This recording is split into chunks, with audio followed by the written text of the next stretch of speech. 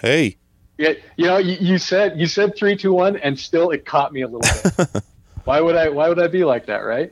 Oh, So element of surprise. I must be a little rusty. It's been a couple of weeks. It's been a couple of weeks, but also Travis, it has been a couple of weeks. Couple long weeks, yeah. Yeah, boy, the last few years. The last few years, there's kind of like an undercurrent of people say, like, man, 2019 just won't stop, or 2018 really coming to get you. And it's usually centered around like celebrity deaths. Right. And that whole like wave that started kind of going about, boy, 2020, like that is the realist. 2020 is not messing around. We were all naive. Like 2018, 2019 was Vincent Vega and Jules. And they both, got into a little bit of stuff. 2020 is the wolf. It is Winston Wolf. Well, the wolf needs to clean it up. That's all I know. It is no nonsense. No, I guess 2020 is the kid they shot in the back of the car. And what's that guy's name? A Winston Wolf. I can't remember the character. It's been he's a voice actor. Oh, is he? Yeah, he does voices on Futurama. What is his name? Lamar something? Yeah, Phil Lamar. Phil Lamar, yes. That's who that is? Yeah. I don't think I ever knew that. Yeah, that's who gets shot in the back. Because they hit a bump. It has been I really love Pulp Fiction. It's been a little while. Like that and Travis, I know we differ on this. I have not watched Jackie Brown or Pulp Fiction in a while. I feel very strongly about. I'll give Jackie Brown another try because I like so much of the other things that Tarantino has done, and maybe I guess it's possible that I was just not in the mood for Jackie Brown the 2 times that I've tried to watch it. So I'll give it another go. We'll see what happens. I feel like I think I know. So okay, I'm getting a little ahead of myself. I think when I think about Jackie Brown, I think about the chemistry between Robert Forster and Pam Grier, and that kind of is what, like, that's going to be the stuff that when I watch, like, probably Robert. I'm not even going to say. I was going to say Robert Forster specifically, but I'm looking at a picture of Pam Grier now, and I'm like, no, Pam Grier is quite the equal to that energy, like that talent in that movie. So I might watch it again and go, oh, the stuff happening outside of the story. Okay, I get why there's a little bit of butt bendedness on this, but I'm sure every time that Robert Forster and Pam Grier are on screen, I'll just be like, okay, this is one of my favorite movies of all time. I think that movie is the root of me not liking Robert De Niro. Oh yeah, I think you told me about that. Yeah. I don't like what he does to what's her name, Bridget Fonda in that movie. Yeah. I will say I have a specific memory of him and Bridget Fonda, but not much beyond that. So it deals with like some tippy toes. Yeah, there's that, but there's also he shoots her to death in a parking lot. So I was not a fan of that. So anyway, I saw Pam Grier in something recently. I'm not going to really talk too much about it today, but she's in. I saw the Escape from movies. Let's just put it that way. I'll be talking about those maybe next week. Yeah. Oh boy. She's in the sequel. I'm looking forward to it, and I might make some time. This week to watch them both, like, because my memory is a jumble. They're both on Amazon Prime if you're interested. Oh, I'd like to. I know I really like Escape from New York, and I'm sure I would again because that's the Pam Grier one. No, she's in Escape from L.A. Is she not? I'm mistaking her with Ernest Borgnine, aren't I? Yeah, I always get those two confused. That one really gets me every time. But you what? I have a distinct memory. I'm sure it's some other 70s movie that's like nighttime and she's lit poorly. Maybe she's in it for a minute because he knows her in the sequel. We'll get to it later. I just don't remember her in the first one. I'll probably watch them both and we can talk about it next week because I also know that watching Escape from LA would be I think I saw Escape from LA before I saw Escape from New York, and Escape from LA is a profoundly strange movie. Yeah, they're very different. Especially when you take Escape to New York and like an interesting comparison. I think that I'm just rolling with is the difference between Escape from New York and Escape from LA feels almost like the difference between, like, say, Evil Dead and Army of Darkness. Yeah. It definitely gets more campy and ridiculous. They do both have Bruce Campbell, but it just feels like one was being taken. It's like they're almost two film genres. Escape from LA is extremely campy. Yeah, I mean, there was at least like a 10 or 12 year difference in between the two of them. Yes, there also is a wide berth there. And not to get too far into it, but the first movie has so many talented actors in it, and the second one has a few, but they're definitely not used correctly. We're talking about the Black Hole Zone, Ernest Borgnine. Yeah, indeed, he's a taxi driver. One of the many characters in the lane of that guy is, I don't know. I guess I haven't seen enough Ernest Borgnine. The ones that I can think of, it feels like Ernest Borgnine just showed up to set and everybody loved him. They said, just be lovable Ernest Borgnine. I can't believe he was still alive a couple years ago. Oh boy, one of the things I talk about. Who was it that showed up? No, it wasn't him. Boy, someone that I didn't know was still alive showed up in it. I need a minute to think about that. I got to look up some stuff, so go ahead and vamp. Okay, well, we're going to introduce a little bit. We're going to try out a new format a little bit. We're going to try it out this week. We're gonna, just to keep things a little structured, because I tend to go off in the weeds a little bit, and the things we're going to talk about, we seem to never get to. So we've made a decision. We're going to talk about 3 things that we thought were cool each, and then 1 thing that we thought was lame each. And we'll still get to like news stuff, and we'll still chit chat. I like the drool, actually. That's a good line. I've heard that about you, Travis. And we'll still get off into the weeds a little bit too, but we're gonna have a little bit more structure going forward. Yeah, you are most def gonna have to pull me back in. Okay, I found out who it was. All right. Anyway, well, go baby, go. Go baby, go. Yeah. Oh, you're not gonna tell us who the surprise is? Who you thought was dead but isn't? You know what? I'll just start with something. So the HBO Max opened up in the recent, and some of the things that because it's got just huge. It's like it's got all the studio. Well, a fair amount of Studio Ghibli stuff. Tons of HBO stuff. It's got Turner Classic Movies, and the thing that I zeroed in on was the DC stuff.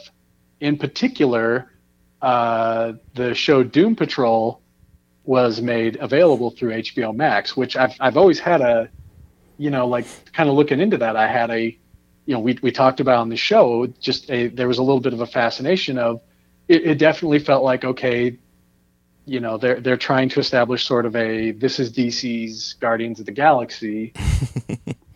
and to a lot of degrees it is. And it actually does, right. One of the things that I have a problem with a Guardians of the Galaxy, because one of the things Guardians of the Galaxy tries to establish is, I know we're a bunch of losers, but together we can beat, these God level threats. And the thing about Guardians of the Galaxy is none of those characters ever feel even close to being a loser. You have Star-Lord, who is a master thief, also part God. Mm-hmm. You have a raccoon that can basically make any kind of killing machine in minutes. You have a sentient tree monster who is just lethal as hell, followed by Batista, followed by the deadliest woman in the known universe. And it never makes a strong case. Like it ultimately it doesn't really matter, but they do always kind of try to paint that group as, these are the loser guys. Like, we don't got to worry about him. They're the losers. I always thought of them as underdogs more than losers. But they're not even that. Yeah, they're underachievers. Each one of them is except for Gamora. Extremely capable. Yeah. Each one. Now, Doom Patrol starts rolling that very early of, this is just a bunch of losers. But I think it does very well at these people are all broken, dysfunctional, dysfunctional people who don't want to face their problems, who mostly just want to hide from the world. The show, there are probably, I would say, 3 characters who kind of, maybe that's even it. Like, there isn't a super clear protagonist. Like, it focuses a lot on the Brendan Fraser character, Robot Man, the super depressed brain in a robot body. It focuses a lot on Crazy Jane, the multiple personality character. It focuses a lot on, on the Negative Man. It actually focuses a lot on all the characters. Whereas, like I said, like a Guardians of the Galaxy, Star-Lord is really, really very much the protagonist, and you get a lot of Gamora action. And then below that, there are more secondary characters, like, because we never even got the full backstory on, like, Rocket that's heavily implied to do some sort of science experiment, didn't we? No, we never did. I wonder if that's coming up in the third one. In that first movie, when they're delousing him, you can see a bunch of, like, bolts and stuff in the back of his head, and they don't really go into that any. Maybe they'll go looking for his father and find out that it was also Kurt Russell. No, I am really sure the next Guardians of the Galaxy is the search for Spock, but Gamora. I really feel like that's going to be it. Let me ask you this about Doom Patrol. How long does it take for them to all, like, find each other and team up? So when the show starts, it's established that 2 of the characters are, because it's also kind of, Doom Patrol is kind of, like dollar store X-Men. Like, what if the X-Men, but they're not the shiningest of teams. So you have 2 characters who are already at the dollar store X Mansion, where you're introduced to, like, the beginning of it revolves around Robot Man waking up, pretty much. No, actually, 3 characters are already there. Now that I think about it, 3 characters are already there, and then a couple episodes in is when Cyborg shows up. Which even Cyborg, they do a pretty good job establishing that character very much struggling with who he is. So, you got the great cast. Brendan Fraser is so much fun in it. Good. The only knock against it, I would really say, is, and this is something, because we talked about, I got to see a couple episodes of the Harley Quinn, which I was wholly unprepared for how adult that is. Oh yeah, it's so super violent and lots of F-bombs and other things. I did not. And don't get me wrong. The couple episodes I was giggling. It was fun. A lot of fun, and just shout out for what a brilliant turn they've done with, like, Jim Gordon, the little bit that I saw of it.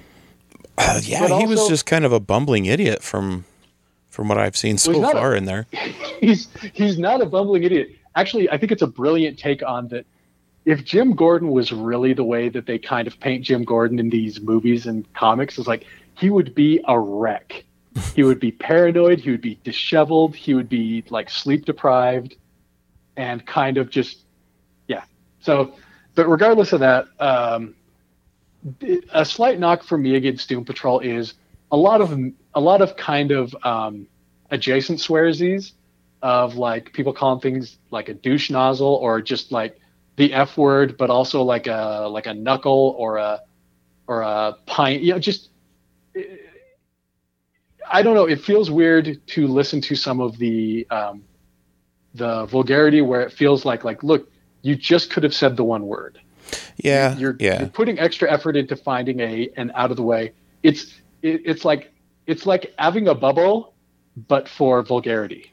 I know, watching the Harley Quinn cartoon, it was weird hearing the Joker say the F word. And I know, yes, if the Joker was a real character in real life, of course he would use that word. But it was like, all right, well, I think the Joker stands on his own.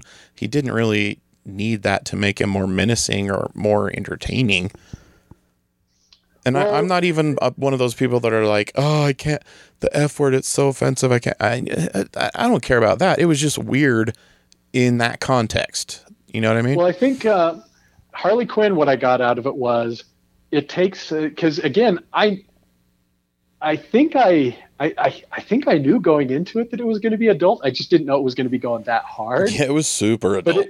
But even at that, you have to take some time of it. There's like a period of adjustment to get to realize, just like the Jim Gordon character of like, oh no, we're taking these, like the Joker is a shitty boyfriend.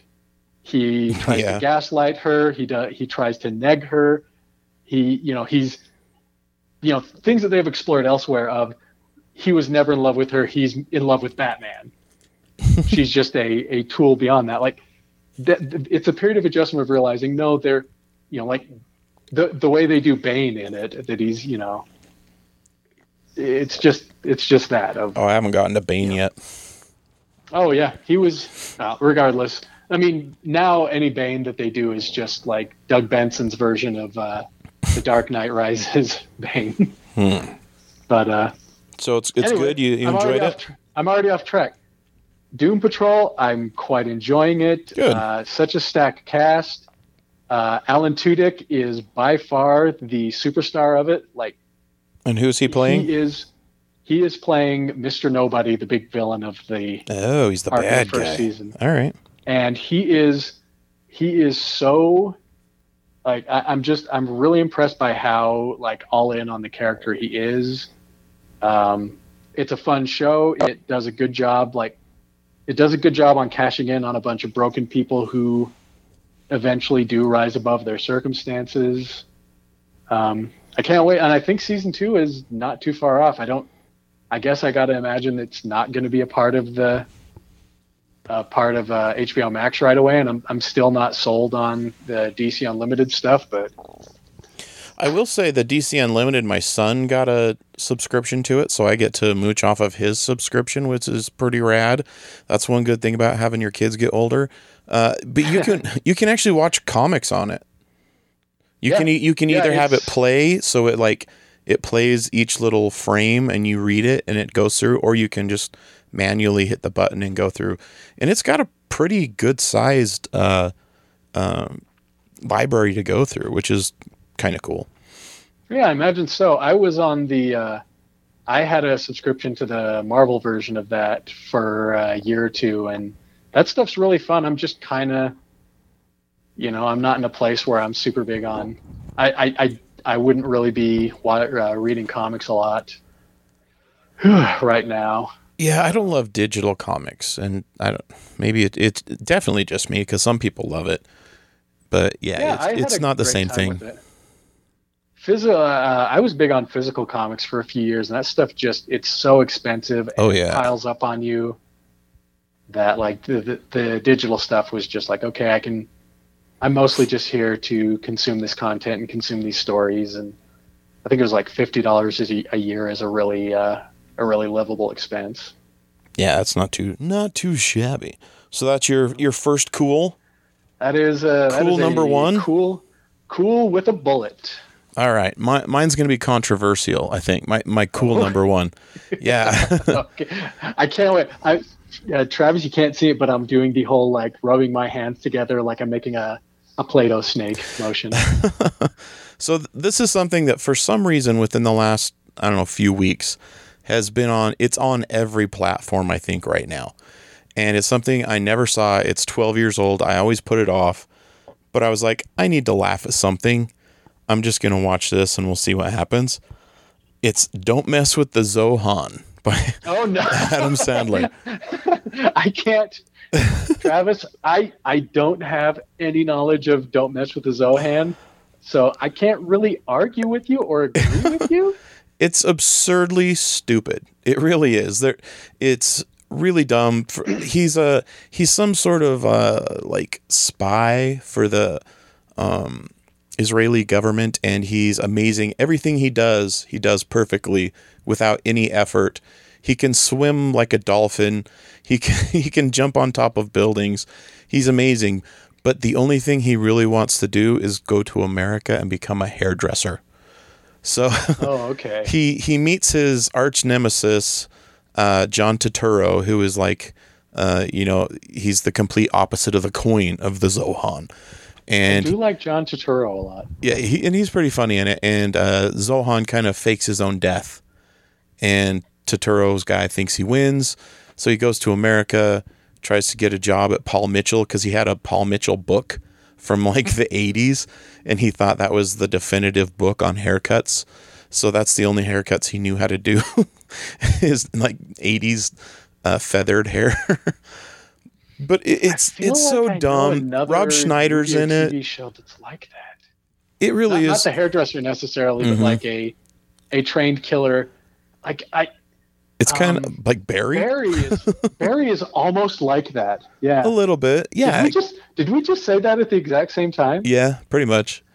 So the dumb thing about the Zohan is he keeps hooking up with these old ladies. He cuts their hair, and they become like attracted to him. They can't help themselves, and he gives them a happy ending basically. And it's just so dumb, but it made me giggle. It really is stupid. At the end, of course, all of the people come together. You got the Israelis and the Palestinians and all these other people from that area of the world that don't get along. And here in America, they realize we're all the same. We all need to stick together. And the bad guy in the movie is Michael Buffer, the ring announcer, which is is also ridiculous. But it again, it's stupid, but it did make me laugh. It was just that kind of silly Adam Sandler movie that you can just watch and not really care much about, but it'll still make you laugh. So it literally is streaming on everything.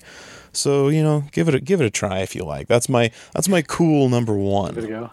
I feel like I always for some reason don't mess with the Zohan and Drill Bit Taylor get mixed up in my head. Yeah, I haven't seen that one either. I'll have to give that one a try.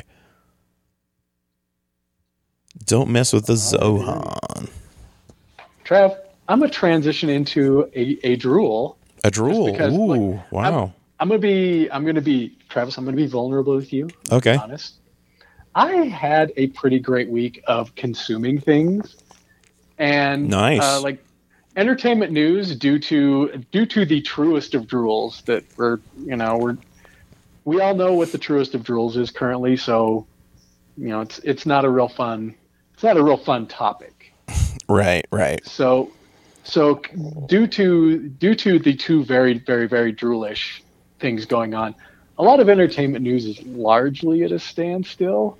Mm-hmm. So like there's not a ton to talk about, but also like, I mean, with like HBO Max opening up and a few other things opening up, like there's just been a dearth of really good things to watch or mess around with.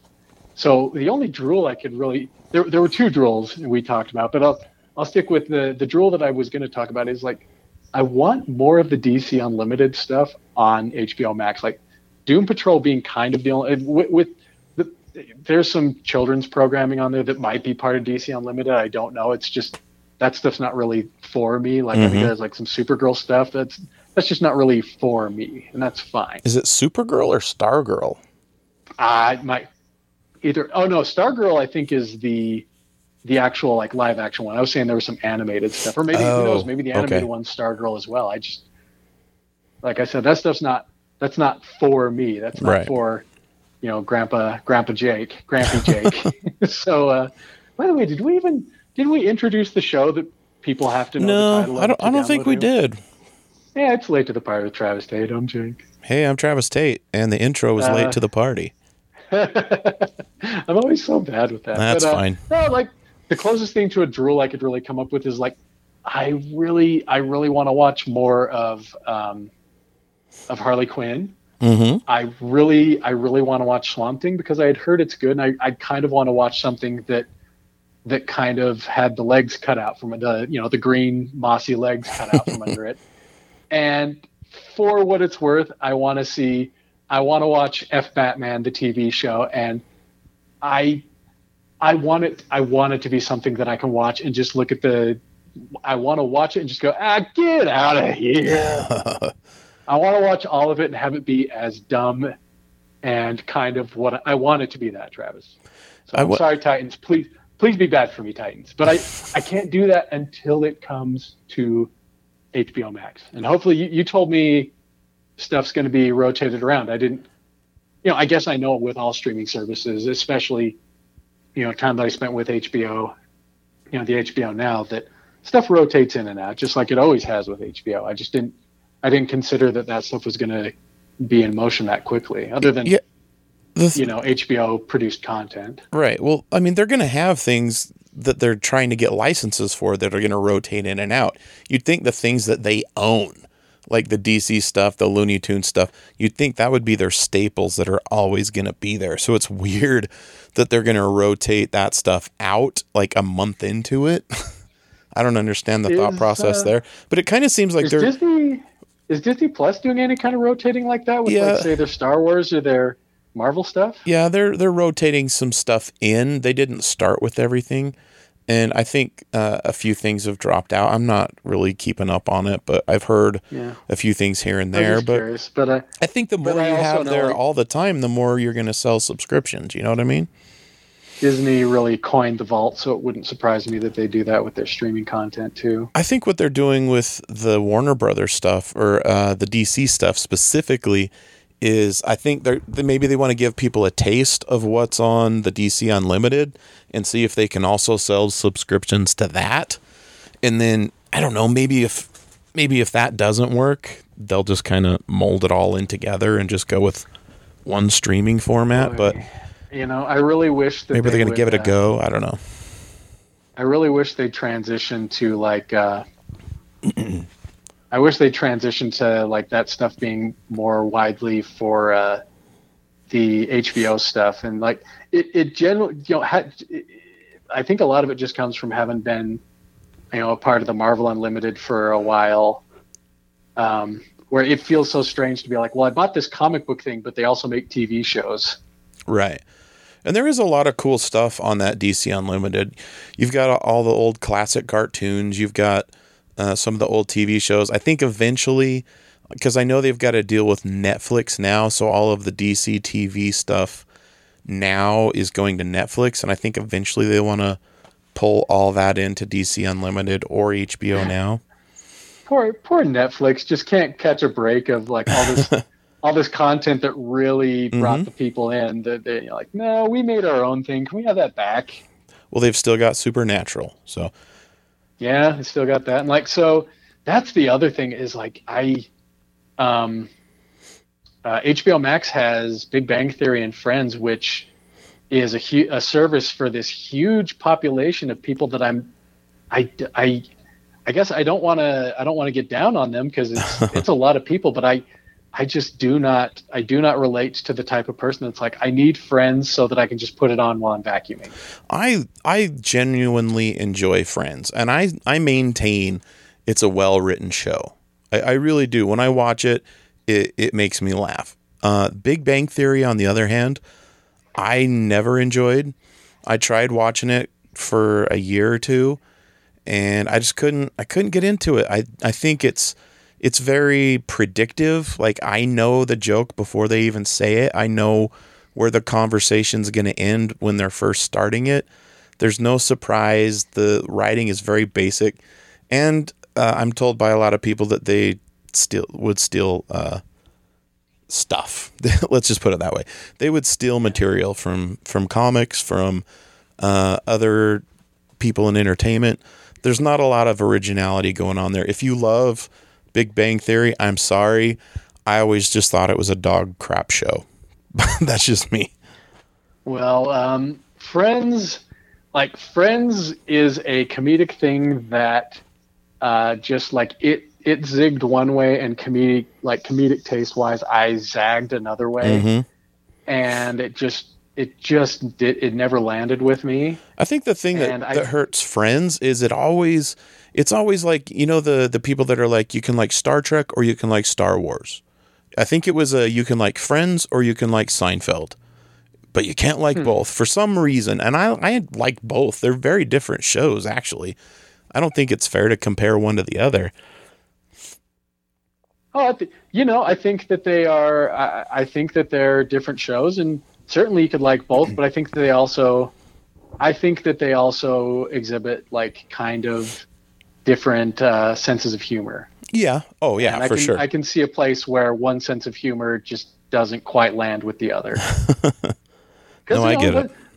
My sense of humor, like there are definitely things that I think are hilarious or that I watch and I love, and I'll maybe let someone in my life have a taste of it, and they will just look at me and blankly, eyes blinking, and just be like, why do you like this?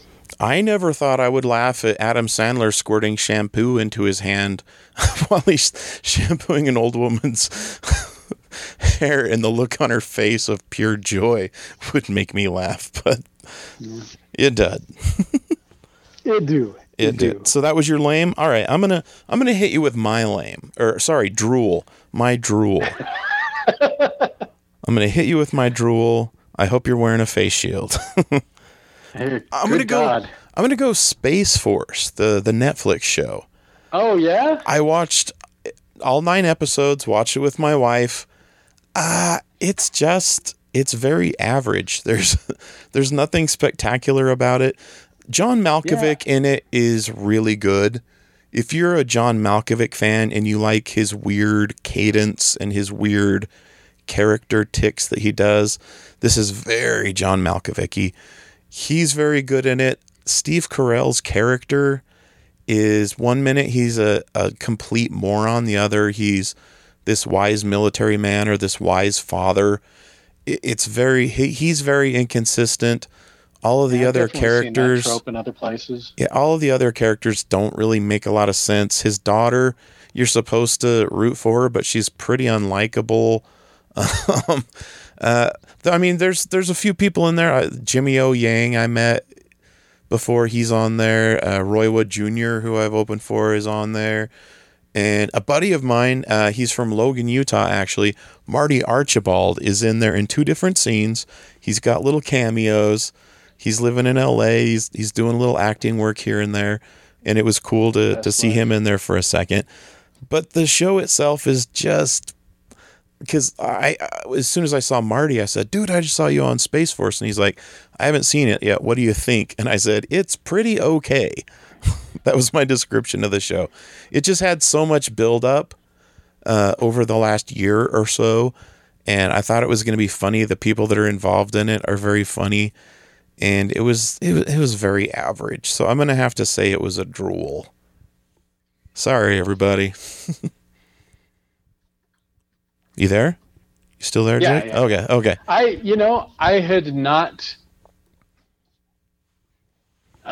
had not heard super great things about Space Force. And it seems like your take on it is kind of a general take. I just kept saying maybe it's going to turn around. And there's funny stuff here and there, but not enough to actually recommend somebody watch it. With the exception of John Malkovich, it's below average, I would say. He's the only thing that buoys it.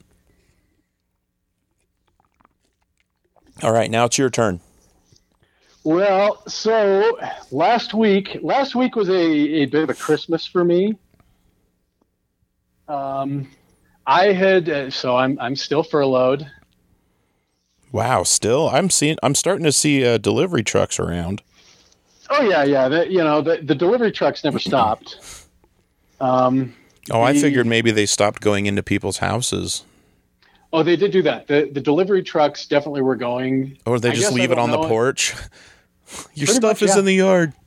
Pretty much, yeah. I had to get during the early days of the lockdown, my fridge took a dump, and I needed to get a new fridge, and they just left it in front. Oh wait, no, that's right. I went and picked it up. But yeah, they. I'm talking about my problems, like I didn't cause them, but no, they were delivering and they couldn't go. I don't know if that's something that's changed, but they couldn't deliver into people's houses. They could bring it up to the doorstep and leave it. Interesting. But it's just they definitely got hit by it, and they do not have the business that they had pre-COVID, and got to wait till they have the right business. Things are looking up, I think. I don't know. I'm trying to be positive. I'm just making it up. So what's your next cool? It was a bit of a Christmas for me that I was on furlough this week and last week, thinking like, well, if I can just make it to Friday, I get this. And Run the Jewels 4, the new album from Run the Jewels, dropped on the 3rd, and I've spent a lot of my workout time just poring over that, and it's just, man, I really, really like Run the Jewels. Killer Mike and LP. I don't suppose you've watched. What is it? Wait, what is Killer Mike's program on Netflix? Why am I forgetting this? I know what you're talking about. I can't remember what it's called either. But I know exactly what you're talking about. I can't believe I forgot that, but I'm going to get there. But is it something white people? No. That's not it. What is it then? No, I'm going to get there. I'm looking at it right now because I'm ashamed of myself. I can't believe that fell out of me.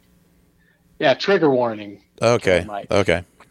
Yeah, fun. Real fun program. We talked about it on this show, but largely. But I knew about that because I was a big fan of Run the Jewels, the rap outfit, and I've really enjoyed their three entries. And the fourth one, man, it can be hard. So I really struggle with the idea of like bands' new albums can really be hard for me because we develop our love for music. It's almost inevitable that the first album we hear from a band, the first album that we fall in love with a band, is going to be our favorite, and it's just a law of diminishing returns. I think part of that is a band can spend a decade working on that first album, so they've poured everything they have into this first thing, and then it comes out and it's amazing. Just think about stuff from the 90s when we were young, and their first album, you're like, whoa, this is outstanding.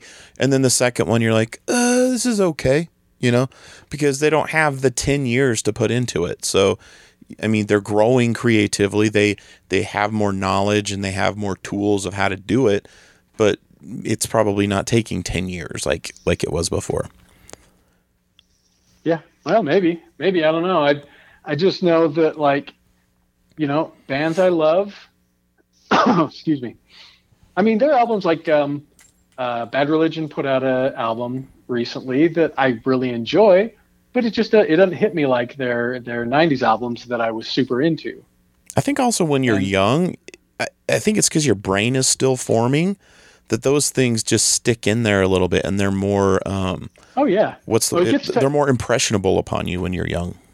It super gets tied to nostalgia and things like that. And I'm not discounting that, but so it's we'll talk about another thing that's getting a third installment in a little bit that I'm going to have a lot of expectations, and the property that we'll just say the Bill and Ted 3 trailer came out, and those two movies that I like specifically, I have a lot of fondness for Bogus Journey, and I'll go into 3 wanting something that I don't know that they're going to put enough time and effort into Bill and Ted 3 to really match what a 43-year-old me. And that's also another thing is you fall in love with something, and as you get older, your expectations change, but you're still in love with that thing because of the time in your life that it hit you. And then when another installment happens, that time of your life isn't there, and then also you have evolved tastes. So right. Well, since you brought that's up, a long way to go. That's okay. a long way to go to say that RTJ4, love it, Good. Perfectly fine with it. It's one of those things so again, a couple of the biggest rules in the universe right now. One of the things that comes around, and it's a little gauche, is people talking about Rage Against the Machine's first album, and I spent some of last week listening to a lot of Rage Against the Machine, and I think maybe you saw my post about it, because I'm the kind of guy who I had things to say. Whatever. I'll be honest with you, I have really not been on social media to the point that if you're my cousins and you're listening to this and I missed your birthday, I'm sorry. I've just kind of stayed off of things. So I missed a few birthdays from cousins, so I'm sorry for that. But yeah, I've kind of not seen anybody's posts over the last couple of weeks. Well, then Travis, I applaud you for keeping yourself away from being. It's hard. I just by me. Yeah, I think there's lots of people giving their opinions. Nobody wants to hear mine. So one of the things that I landed on, and I'll try to keep this brief and not get out of control, but it's super gauche, but like listening to Killing in the Name, it hit me a very specific way. And, just listening to that album in general, like I have always really liked Rage Against the Machine, and, the sort of message they had kind of resonated with me, but I'm too dumb to have really dug deep on it. But listening to it specifically is we like, oh my God, this album feels like it was written was just written a week ago. And then it kind of dawned on me like, oh, every week is this last week for people who don't look like me. I just haven't been nearly as in tune with it, except for this thing going on. And then similarly, RTJ4, Killer Mike and LP have been talking about like, oh no, this album, we wrote this all in 2019, but there's a lot of themes on that album that are like, oh my God, it's like this song was written for the stuff that these riots, all this stuff that's going on right now. Mm-hmm. Like, oh, that stuff's just always going on, and we wrote songs about it, and it just so happened we released where another one of these huge things, like the biggest version of these things happened. But that's great. Tracks with a lot of people. I like, hey, Zach De La Rocha is on a track in that.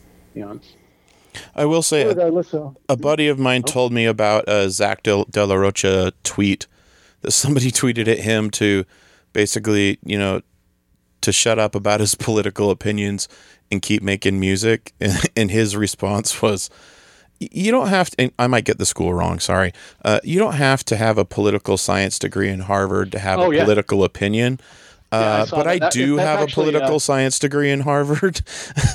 No, that's Tom Morello, their guitarist. Oh, sorry. I got the school. That's fine. Did I get the school right? That's all I was worried about. It might have been, but I saw that same tweet.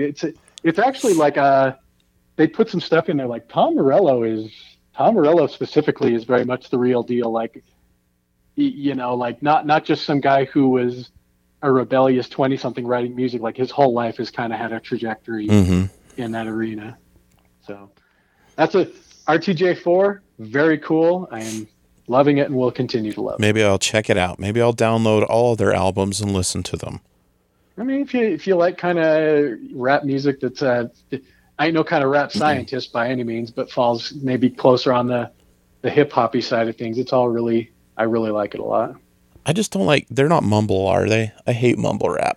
No. Good. No. Okay. I can't get with that.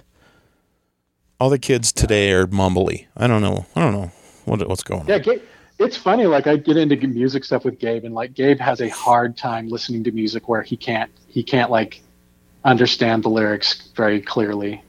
Yeah, like a lot of the punk that I'm into and stuff like that. He's like, Dad, I can't tell what they're saying, and I don't like it. I get it, because some people are beat people and some people are lyric people. So he's a lyric person. Anyway, I'm going to get to my cool number 2. Everybody, are you ready for my cool number 2 to slide into your ears? Could dial it down to like 30% of that eroticism, please? All right, I'm going to go. This is a movie that came out in 2018. It's called Hotel Artemis. It's currently streaming on Amazon Prime. The story behind it, there's an actor, Sterling K. Brown. He's in Black Panther. Anyway, he starts out, he's like a bank robber. And he's with his brother and his 2 partners. And something goes awry.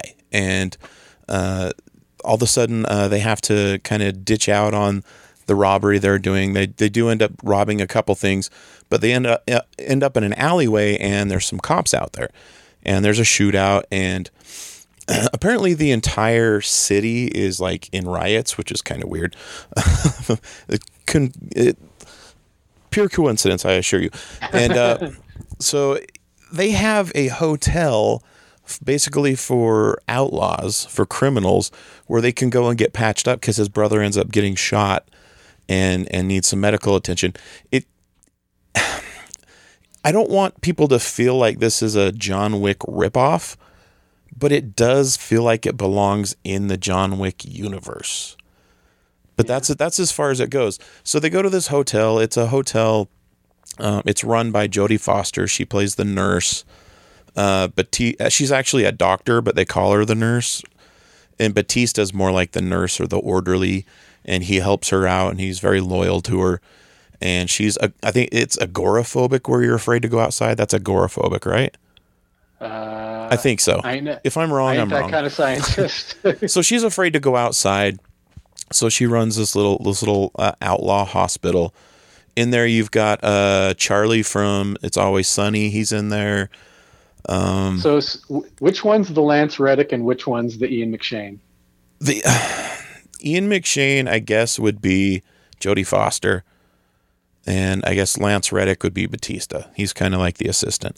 But it's owned by Jeff Goldblum, who is the big bad criminal in the town. His son is Zachary Quinto. And then you've got her name is Sofia Boutella. She was in The Kingsman. She's the one that's got the sword legs. So she's in it. Okay. She's really cool. I mean, I like her. Super pretty, and just like you watch her and you're like, she really probably is a badass. She's very. I was so ashamed. When she showed up. I think it was in Atomic Blonde. I was like, oh, she got legs. She got real legs. Good God, I didn't know. She was in the third Star Trek movie too. She was the alien that had the super, like, when I say white skin, I mean like albino Snow White skin. That was like porcelain. Yeah. Yeah. So that was her, huh? Yeah, that was her. Well, but also, what's his name? Idris Elba got completely lost in that movie too. Yeah. But it's a lot of fun. There's a lot of like intrigue because you're not 100% sure why the city's on fire and why, but Jenny Slate shows up in the movie. She's a cop that knows Jodie Foster from when she was a little kid, and she ends up helping her. And it's forbidden that a cop would be allowed on this premises. And then Jeff Goldblum shows up. He's got an injury. She has to treat him while she's trying to sneak the cop out.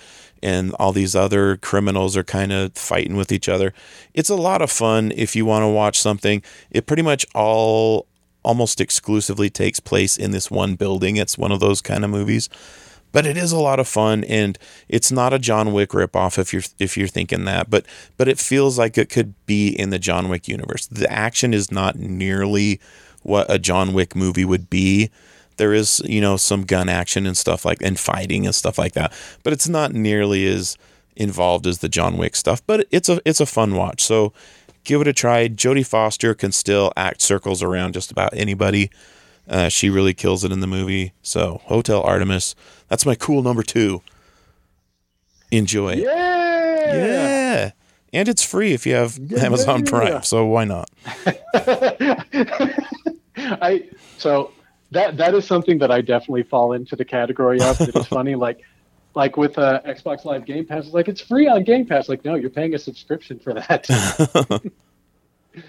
I do that all the time.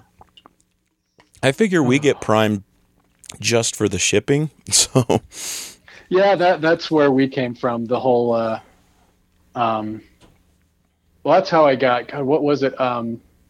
Twitch Prime. I got from having Amazon Prime. I got a Twitch Prime account, and you get free monthly games on Twitch Prime, and the library on that, I've probably got 60 or 70 games on that I barely ever A lot of games that I would really love to play. That it's just that it all Travis, I don't know why I ever pay money for games anymore because I have this huge Travis, I need you to come rescue me from the tomb that is all of the free games that are piled over me that I just don't have time to get to. So does Amazon own Twitch? I guess so. Huh. Everything is owned by somebody. It's weird. Yeah. Google owns something. Amazon owns... it's either Google or Amazon or Disney. Anyway. What's your cool number 3? Well, just talking about the Xbox Live Game Pass, Ori and the Blind Forest was a game that I really liked, and it's in a specific lane of games that they refer to called Metroidvanias. That is a split between Metroid games and Castlevanias that I don't entirely understand the lineage. I know it's mostly between the idea of like Metroid games of you have this huge map and that is not entirely accessible to you. Like you can kind of move freely through this giant world, but you will kind of be gated by various like you have to gain certain talents, certain abilities to be able to get to certain parts of the map. So the story will play out of like, okay, I have to run around this area. You know, there's secrets I can find. There are, you know, money I can find. There's shops I can go to, but it's not until I find, you know, I fight the battle where I get the phone, like Shadow Complex was a great one of these of like, you can't get places in the complex until you've got the foam gun. Actually, the foam gun was kind of a way you could get through all the games. That's not what we're talking about here, Travis. So I had been getting to a place where I'd been trying out a few games. And I just felt like every once in a while I hit like a rut where I feel like, oh, maybe I've gotten old enough where like my time is more at a premium, or I've killed my attention span too much, and like, oh, maybe I just don't play games anymore.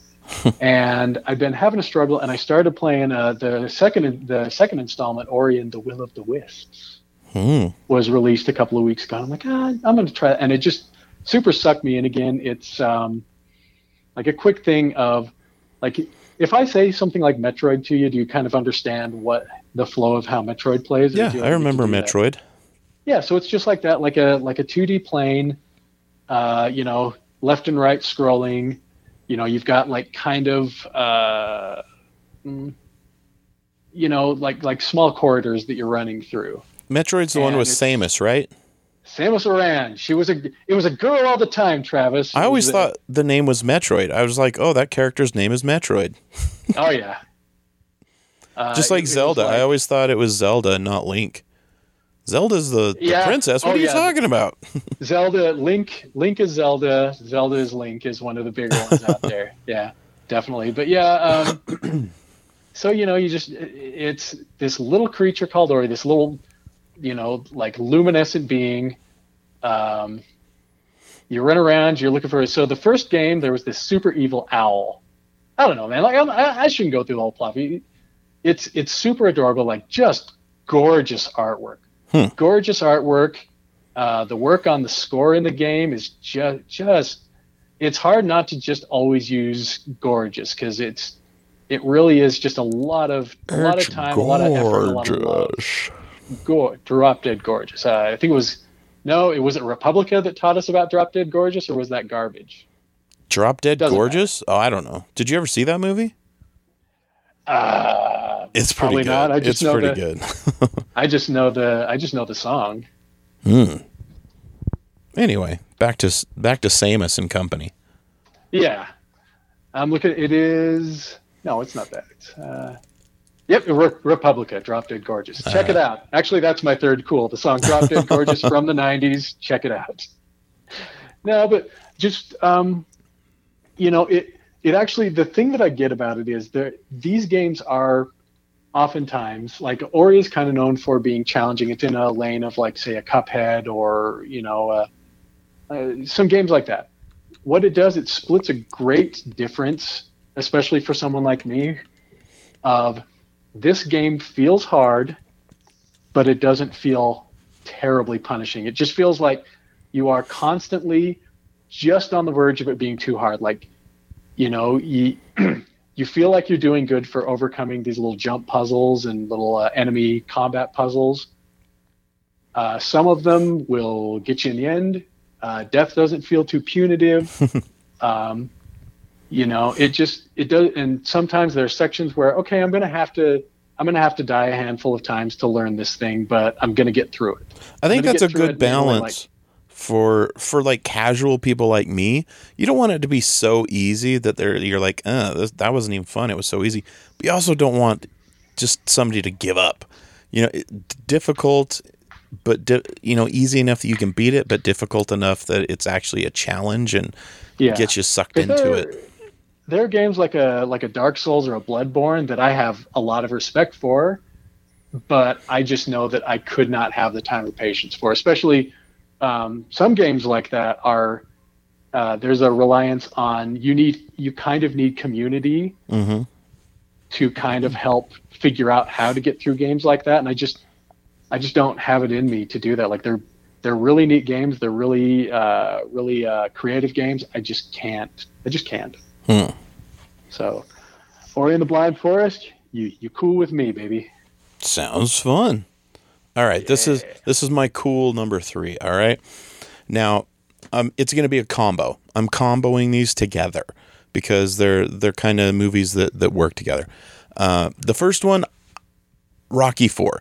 I apparently have Mandela affected Rocky IV in my mind. I've never seen it. I thought I had. No kidding? I thought I had. But everything I remember, I've seen clips here and there, of course. Yeah, I was going to say, I could see how, like, by cultural osmosis, you would feel like you had seen it. No, it's exactly. It's very interesting because everybody always talks about the robot in Rocky IV, and in my mind, I could see a vivid vision of Rocky boxing a robot, like the robot's training him.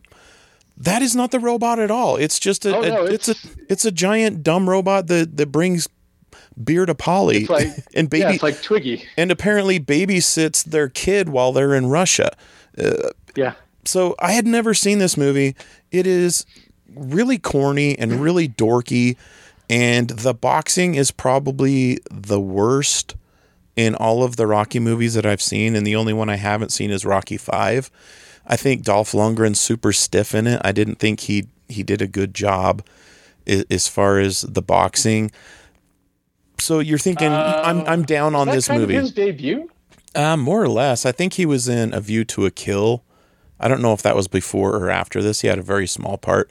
And then he ended up doing He-Man, of course, a couple of years after Rocky IV. By the time he did He-Man, he still didn't speak English particularly well. Yeah, because I think Rocky IV was 85 and He-Man, I believe, was 87, or Masters of the Universe, I should say.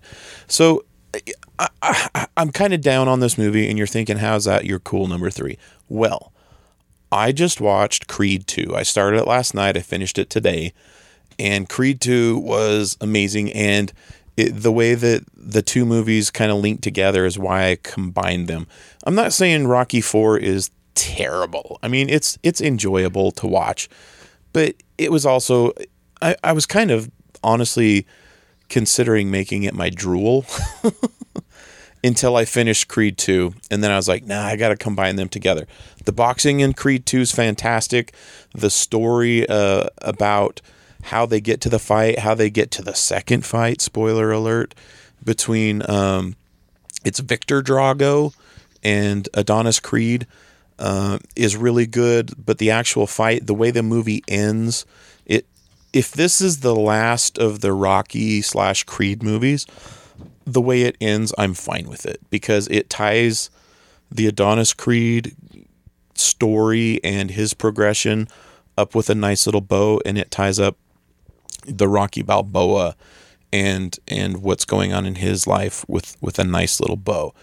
But like I said, the boxing in it is really good, and just there's a relationship between Adonis and Rocky that it's a very fatherly relationship because, you know, of course, Apollo Creed died in Rocky IV, and then Rocky's got a rocky relationship with his son, so he doesn't really see his son, and he had never met his grandson, things like that. So Adonis kind of takes the place of Rocky's son. Rocky takes the place of Apollo Creed as Adonis's father, and just the relationship that they have. And there's some really like emotional moments where they're both pretty much broken down as people and realize that they do need each other and they love each other. And it's, I don't know, it almost teared me up a little. I got a little eye juice, but nothing rolled down, which is good because I don't like to feel anything. But it's a lot of fun, and just the way it wraps up, I was really happy with. So, yeah. And it's streaming on Amazon Prime still, so watch that for sure. I really liked Creed to the point that I'm afraid to watch Creed 2. I think it's better. we talked about it a little bit with the Last Blood thing of I think John Rambo did a pretty about as good a job as you could expect for a character who got kind of started with this really strong message about like PTSD and kind of left behind soldiers, and then much like Rocky, because it sounds like it did with Rocky IV, got lost in the 80s and became something wildly different. And then like John Rambo and Creed came back around and said, oh no, because Rocky V is dumb as hell too. Yeah, I haven't seen that one. Rocky V's pretty, like, Rocky IV is dumb but at least entertaining, and Rocky V is kind of sad. I think Rocky Balboa and then the two Creed movies are honestly, they're the best produced, best looking. Of course, people are going to say Rocky is the best of all of them, but these are the most well-made films. Oh yeah, it seems like a film. Like the fighting in Creed gets you, like the fighting and the training in Creed get you so pumped up. The weird thing about this is it kind of makes you feel bad for Victor and Ivan Drago a little bit. You know, they're the bad guys. They're the dirty heels, but there is something where you're like, wow, they've kind of had a rough go of it. Brigitte Nielsen is in there. I'll just spoil it. Do you want me to spoil it for you? No, that's fine. She ditches them because I guess she stays with Ivan for a little bit, but after the loss to Rocky, it pretty much ruined his life. His whole the country turned their back on him. Whoa, careful there. She gives birth to Victor, and then kind of ditches both of them, and he doesn't even know her really. She's just a stranger to him. So you can kind of see that he's got some depth to him. It's not like you root for him, but at the same time, you're like, okay, I kind of get where he's coming from, where he just wants to take out basically and punish Rocky by taking out Adonis Creed for ruining the life he could have had. Does that make sense?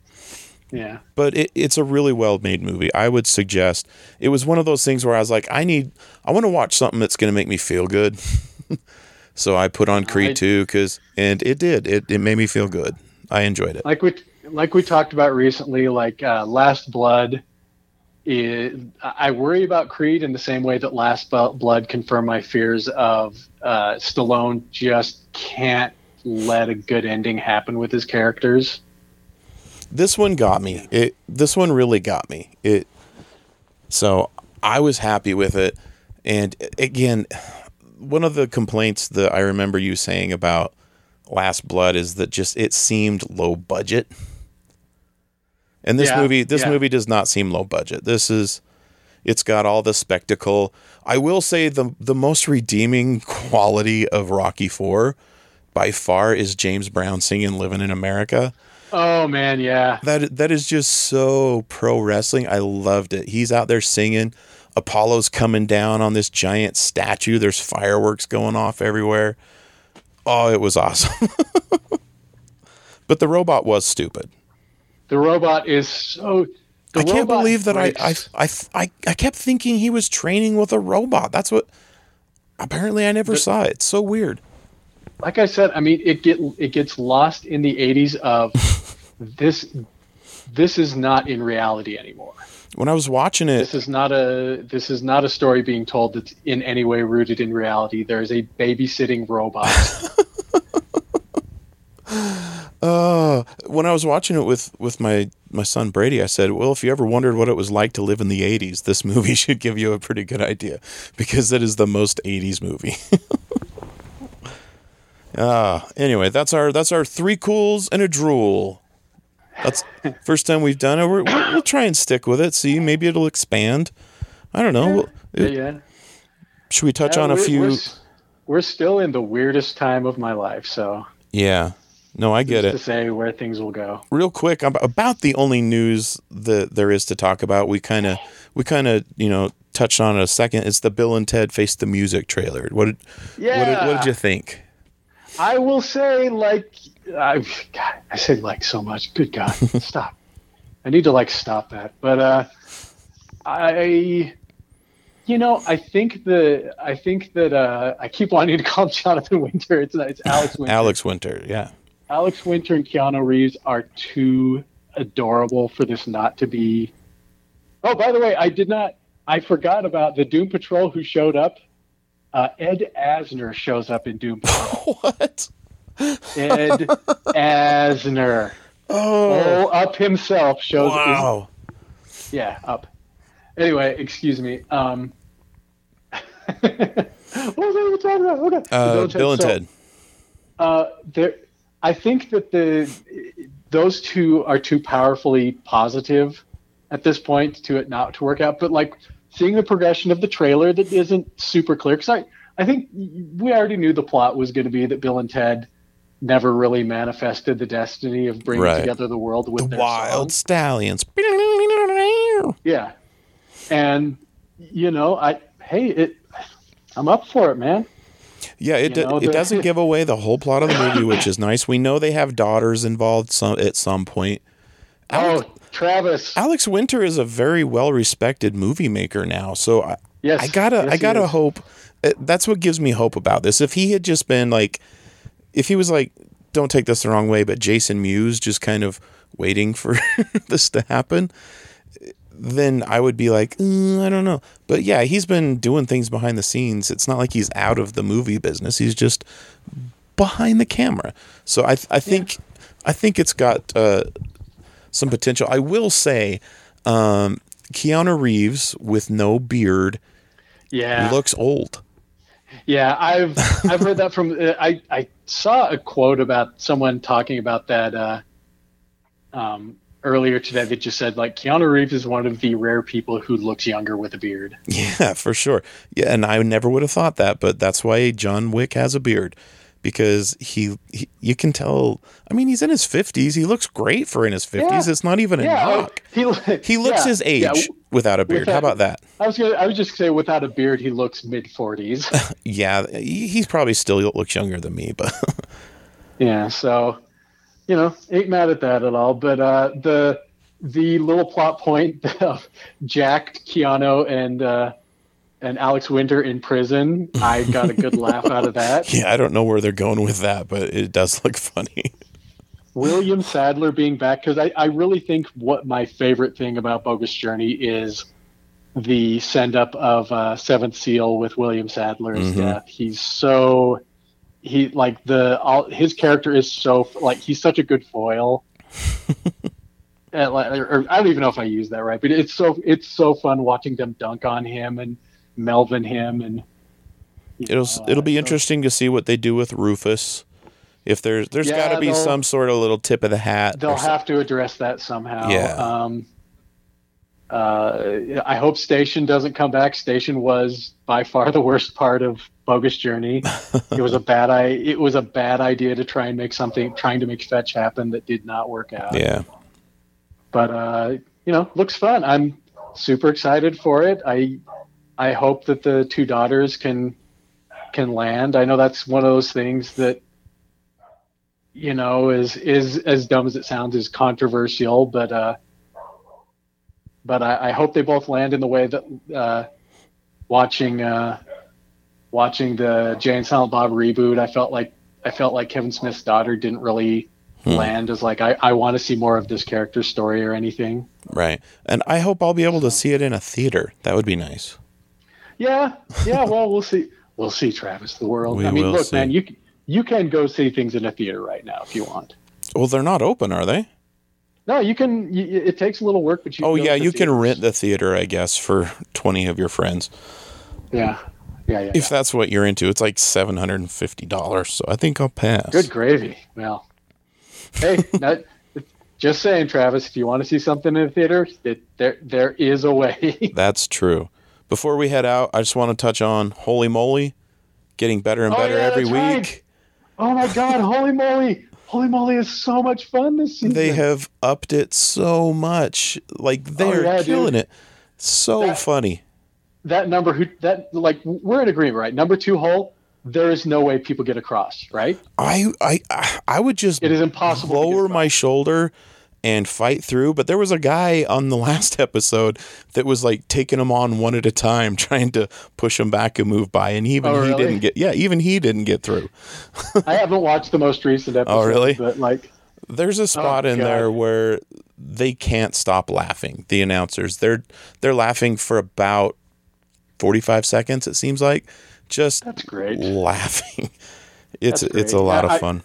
Those two guys are super. And this season, they have not fixed the problem entirely, but they have animated Steph Curry so that he actually emotes and moves his hands. Mm-hmm.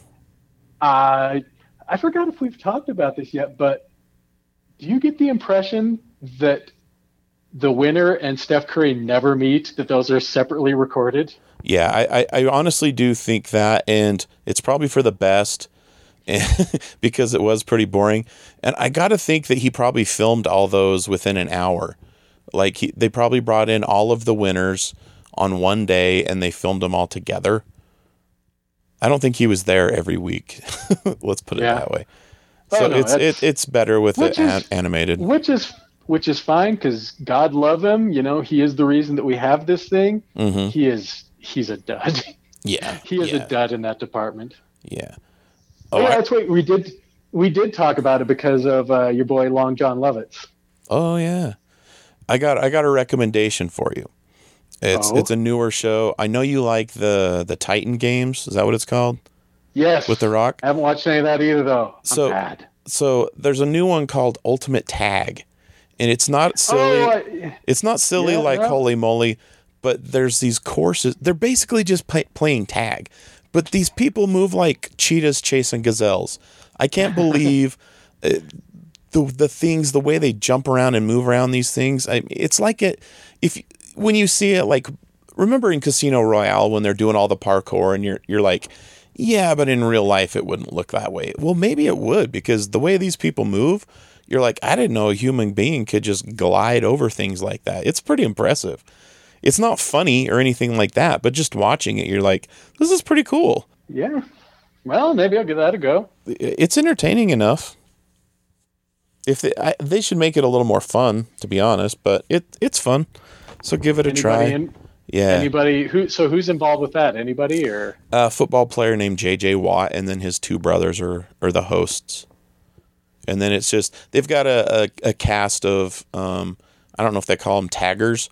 But they've got like wrestling heel names, so they're kind of it's a little like American Gladiators. I think one of them is called like. Okay, you're really bringing me around on this now. You invoked the holy name of American Gladiators. One of them is like Caveman, and then there's one I think called the Bull or something like that. Yeah. Okay, I'm way more into this now. Yeah, so they're constantly the ones chasing after the regular folks. So, but it's pretty fun. And then there's a giant mountain course they have. It's like one of those indoor mountains that they used to have on 90s shows like that. Remember Guts? It's kind of like that course on Guts. I know of it, but But it's pretty fun. So give it a try. We should probably wrap this up. Yeah, so, all right. Everybody knows the drill, right? Later to the... Drill Bit Taylor. Apparently, I don't know it. Later to the tater at gmail.com is how you get a hold of us. Same as always, subscribe, 5-star review, 5-star rate, give us a 1-sentence review. It's how we get seen. Tell a friend if you have to. We don't care. Blue Wave Theory is our music. We love them. Yes, we do. You can follow me at Travis Tate Funny. I'm not doing any shows this week. I opened for Josh Blue last week. It was kind of last minute, but man, they were fun shows. Those were the funnest crowds so far since everything opened back up. So if you came to those shows, thanks for being awesome. Here's something exciting. I did my first proposal on stage this past weekend. Yeah, it went really well, actually. Yeah? I was a little nervous about it because it's one thing if I bomb a new joke. It's another thing if I bomb somebody's proposal. So, but it worked out. This?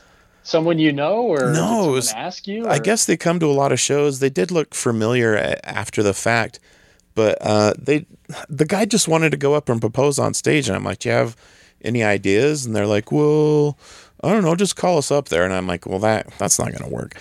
So at the end of the show, because Josh didn't want to deal with it, he's still getting into the rhythm of doing an hour-long set. This was only the second weekend he's done coming back.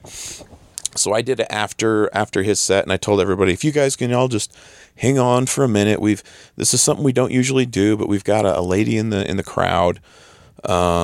She works 10 months out of the year. She's in Antarctica, and she's here for 2 months visiting family, and she's always wanted to try doing stand-up. So we're going to bring her up, have her tell a joke on stage. So I call the lady's name. She has no idea what's happening. She doesn't work in Antarctica. I made that up. So she comes up on stage, and I said, okay, I lied to everybody. The only reason I said anything about Antarctica is because I wanted to ask you this. And I said, do you have nieces or nephews? And she goes, yes. And I said, well, it's too bad your name isn't Arctica, because if it was, they could call you Antarctica.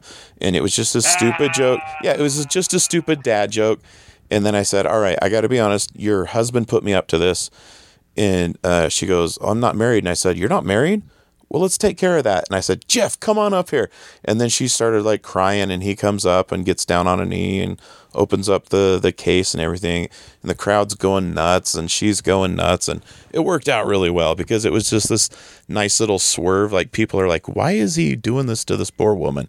Why did he pull her up here and tell all these lies?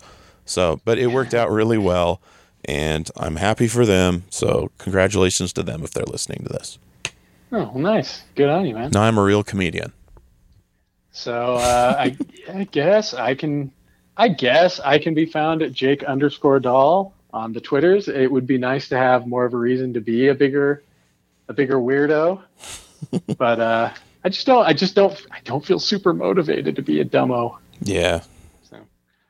So I guess if you got that kind of itch, you can scratch it. You can scratch it. Bob, scratch it. You were on the most recent Movies That Make Us. Yes, no, maybe so. Yeah, that was something I committed to like a month ago or so. I also ended up doing a buddy of mine, Craig Price, has a show called Matinee Heroes, and I was on his show this past week too, so you can stream that on YouTube.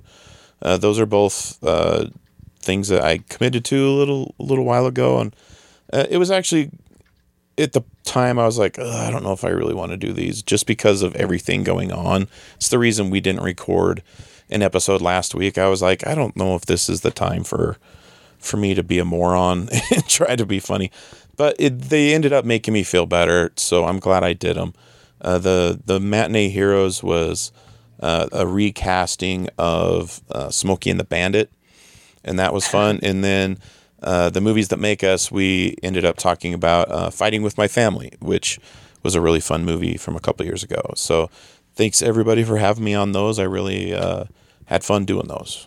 All right, I think we're done. Right. I think our steam has been stummed. Well, for steam engines everywhere, this has been Late to the Party with Travis Tate. I'm Jake. And I'm Travis Tate, and better Tate than never.